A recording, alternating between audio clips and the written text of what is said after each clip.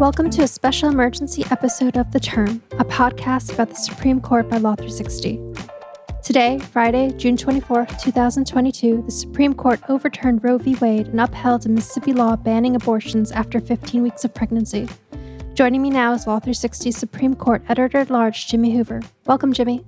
Thanks, Natalie. Yes, it is a historic day, and so we felt like we needed to record a special emergency episode to kind of break down the more than 200 pages of opinions associated with this morning's decision in Dobbs versus Jackson Women's Health, overturning the constitutional right to abortion set nearly 50 years ago in 1973 in Roe versus Wade. We're going to talk with a special guest about the impacts of the decision, what the justices said, what changed, what didn't from the initial leaked version published in Politico in May, and much more. So here to help us break everything down with this mammoth ruling is Professor Carolyn Shapiro. She is a former guest of the podcast and a constitutional scholar and the founder and co-director of Chicago Kent's Institute on the Supreme Court of the United States. Welcome to the show, Carolyn. Thanks for joining us. Thank you for having me. So I guess the first question I'll ask is just what is your reaction to seeing the news drop this morning at 10 a.m. that the Supreme Court, by a 5-4 vote, had overturned Roe versus Wade and Planned Parenthood versus Casey? Well, my first reaction was that I wasn't surprised. After all, we saw the draft leak in May, but I also wasn't surprised by that draft itself. It seemed pretty clear to me that that was where a majority of the court was. And I should add that even though the Chief Justice didn't join the other 5 conservatives to say that to overrule Roe versus Wade outright, he's certainly willing to move in that direction. There's nothing in his opinion to suggest he thinks in the long run the court shouldn't do what it in fact did today. Well, that's a really interesting point, and one that I think we should clarify right here. So the official vote to formally overturn Roe versus Wade in its entirety and get rid of the constitutional right to abortion was a 5-4 vote, in that Chief Justice Roberts didn't go that far in signing Justice Alito's majority opinion. Rather, he still would have upheld Mississippi's 15-week abortion ban, which I recall when this case was first taken up, abortion advocates were very clear that a vote to uphold Mississippi's 15-week ban was, in essence, overturning Roe in that it had established and protected abortions before viability. So there's a little wrinkle there, but you're saying that he wanted to take a more modest approach in rolling back abortion rights as opposed to one fell swoop. Yes, I think he's ultimately would agree with the outcome of today's majority opinion. But no, he said that that's not what this case was originally supposed to be about. It's not what the question presented was, which is true. It is, however, what all of the parties said the case was ultimately about, both sides, and the United States government said what the case was ultimately about. So I don't think it's surprising that the court did what it did. And in some ways, I think it's preferable to have the court be clear about what it's doing with respect to abortion rather than sort of hollow it out step by step, but leave it at least, a claim that there are still abortion rights. But now we know there is no constitutionally protected right to abortion. And as you noted, the substantive part of Alito's opinion really hasn't changed from that draft opinion that we saw. But was there anything that you noticed in this final version of his opinion that you took note of, or any differences or toned down language? Well, I have to admit, I haven't had a chance to compare in detail the draft with this version. I know there are a fair number of people who've got red lines up online, but the report seems to be that there aren't a lot of major changes, but I can't speak directly to that. I can say that one piece of his opinion that I find particularly frustrating is his discussion of reliance interests. He says essentially the reliance interests that Casey spoke about are not the real reliance interests that the court considers when it comes to stare decisis. That's really concrete reliance interests like contract or property rights. Now, I don't, in some ways, don't know where to start with in responding to that. But women all over the country make decisions about where to live, where to go to school, what kind of relationships to be in, based on their assumption that if they need to have an abortion, they will have access to it. That is now completely upended. And so many people, including people who, just maybe last month decided to put down a deposit to attend school in a state in which abortion is now illegal, they do have real reliance interests. And that's leaving aside the bigger, broader societal questions and the issue that the sort of underlying theme when in the discussion of reliance, which is essentially, well, you don't really have to have sex, or you can use contraception and then you won't need to worry about it. Some forms of contraception may themselves become illegal, may already be illegal in a couple of states, things like IUDs that prevent implantation, certain types of IUDs. But it's really a very narrow and blinkered way of thinking about the way people rely on the law. And that's explored a lot in the dissent as well, the reliance interests of Roe and Casey, which have stood for obviously decades now. But before we get to the dissents, I guess I just ask, because I had also kind of like skimmed through and seen some of those kind of comparison reports between the leaked draft and the final version, and there doesn't seem to be very much, if any, substantive changes other than to add responses to, say, concurrences or the dissent. And I mean, what does that tell you, that the court essentially did not move an inch from Alito's underlying conclusion, which I guess he came to, or he arrived to, months ago? It sounds like this was pretty set in stone from the beginning. I think it supports the hypothesis, and just to emphasize, it is a hypothesis or speculation that the leak actually came from somebody on the right, because I think it made it that much harder for the justices who had originally said that they would go along with overruling Roe to change their position. I think it would make it look like, or there would be a fear that it would look like, they were responding to public pressure, they were responding to the protests. In the case of Justice Kavanaugh, they were responding to the fact that somebody actually was threatening him with violence. None of them want to have that be the appearance.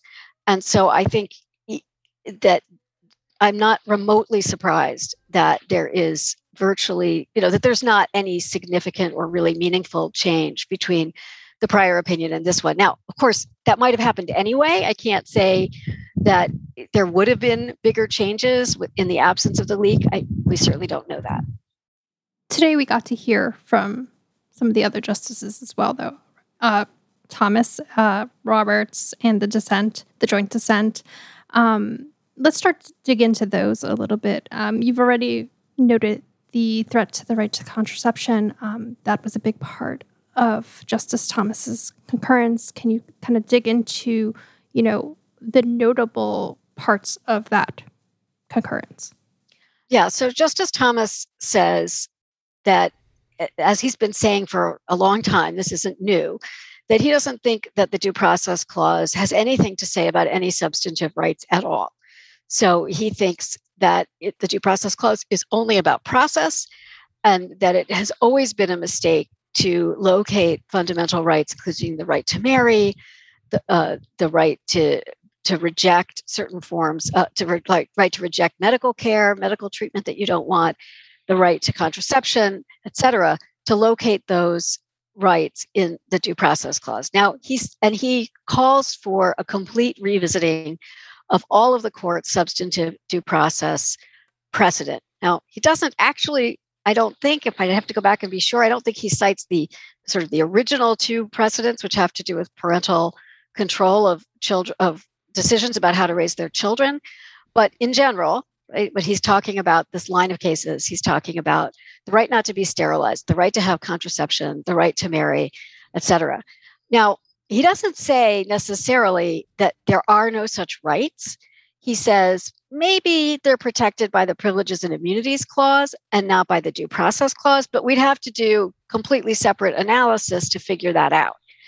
So in the meantime, we have to overrule those cases, right? And in the meantime, we should, well, he says revisit, but yes, he wants to overrule those cases because he doesn't think the Substantive Due Process Clause has anything to say about any of those rights. So that's been a real point of concern for a lot of people since the initial leaked draft itself, is that, what would this do to other unenumerated rights that are based upon, the same, I guess you could use the phrase, constitutional foundation. And Justice Alito, in his majority opinion, he says, quote, "We emphasize that our decision concerns the constitutional right to abortion and no other right. Nothing in this opinion should be understood to cast doubt on precedents that do not concern abortion." And I was reading through the dissent, and they seem to think, the three liberal justices, that is, that no one should be really placated by those words. Yeah, I'm not very reassured by those words at all. What he says is, well, abortion is different because abortion involves the taking of a fetal life.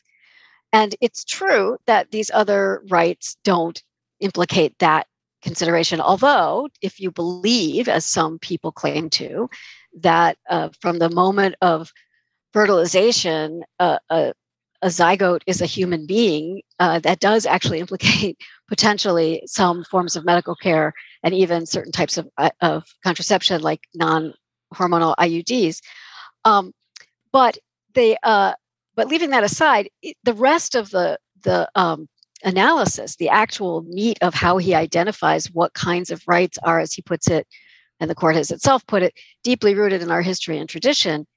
There's nothing special about abortion in terms of that analysis, and there's no reason why a subsequent court wouldn't apply the same analysis to look at contraception, to look at the right to same-sex sexual intimacy, etc.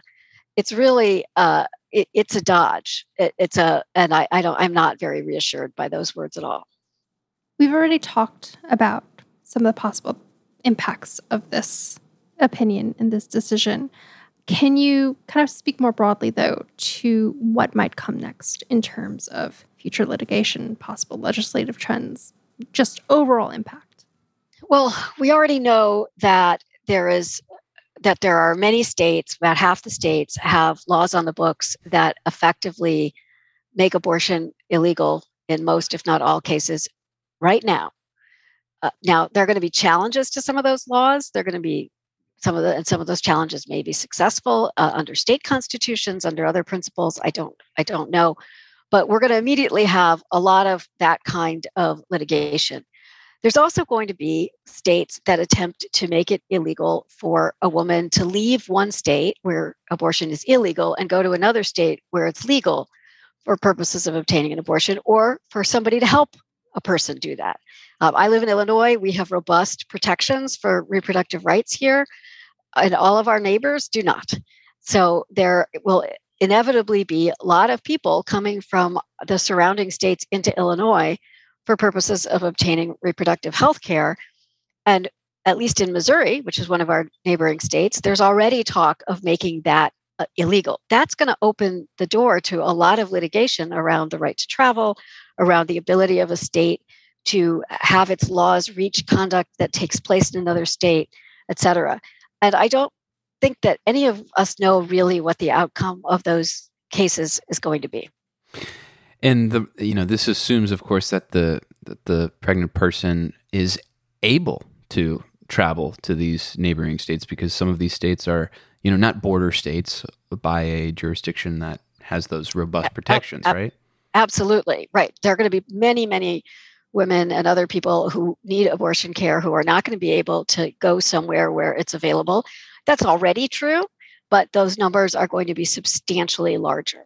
We're going to see people die. We're going to see a lot of really terribly tragic stories that have been avoidable until now because people could access the healthcare that they needed. So we talk about the impact on the ground for the country. Let's talk about the impact for the institution. So I recall when this case was argued, Justice Sotomayor had that really kind of evocative statement that could the Supreme Court survive the stench as an institution of overturning Roe versus Wade? And in just a few years, the under the Trump administration, the court has been reshaped and it has done just that. So what are the implications for the institution itself? That's a really good question. It's really at a crossroads, and I don't think we know exactly how it's going to play out. It's worth saying that the court has been remade through some extremely anti-democratic, small d democratic processes. Donald Trump, who appointed 3 justices, did not receive the popular vote. Mitch McConnell would not allow Barack Obama's nominee to replace Justice Scalia to be considered. So we have Justice Gorsuch. Justice Barrett was pushed through at the last minute by the Republican Senate after Justice Ginsburg's death right before the 2020 election. And so not only were those 3 justices nominated by a president who didn't himself receive a majority of the popular vote, but they were confirmed by senators who represent collectively many tens of millions of people fewer than the senators who voted the other way. Now, all of that is constitutional. I'm not suggesting it's not constitutional, but it's problematic. There are reasons why we have some democratic input, small d democratic input into who's on the court. And these events have really undermined that input and really made the court significantly more different in terms of its approach to the Constitution than many, if not most, Americans. And I don't think the abortion case is obviously perhaps the most high profile, the one that people are going to feel the most passionate about. But I think we saw that just yesterday with the gun case. Americans favor gun regulation, and the gun case yesterday makes it harder. Doesn't make it impossible for any gun regulation, but certainly is going to make it much harder for the states and the federal government to regulate guns, and is going to make it that much harder for legislation that Americans collectively say that they want in overwhelming numbers to pass and be upheld. I guess there's the final thought here before we let you go. You mentioned yesterday's decision, which is a Clarence Thomas majority opinion, and having covered the court for a few years now, he doesn't generally get the big blockbusters, nor does Alito. They were kind of considered to the far right on the block of the court. And now they've been given 2 of the most consequential decisions that we've seen in years. And I suppose that just kind of goes to show how much the court's been transformed. Absolutely. It really is in so many ways the Thomas court now. And we see that, and not just in terms of him writing the blockbuster opinion yesterday in the gun case, but we and assigning today's opinion to Justice Alito, because the chief was not, I don't think, would have counted in the majority. But there are other ways that his influence is going to be felt for decades to come. An extraordinarily large number of the judges that Donald Trump appointed to lower courts were Thomas clerks. They clerked for him on the Supreme Court, and they tend to be among the judges who are the most conservative and the most willing to push the envelope really past where the law currently is to tee things up for the Supreme Court to take them.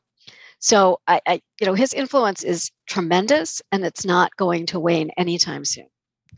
Carolyn, thank you so much for joining us today to help break down this opinion. Thanks for having me. Now, Dobbs versus Jackson Women's Health can probably safely be considered the biggest blockbuster of the term, one that will have massive repercussions and consequences for reproductive rights around the country. But the term is not over. There are 7 opinions left waiting to be decided.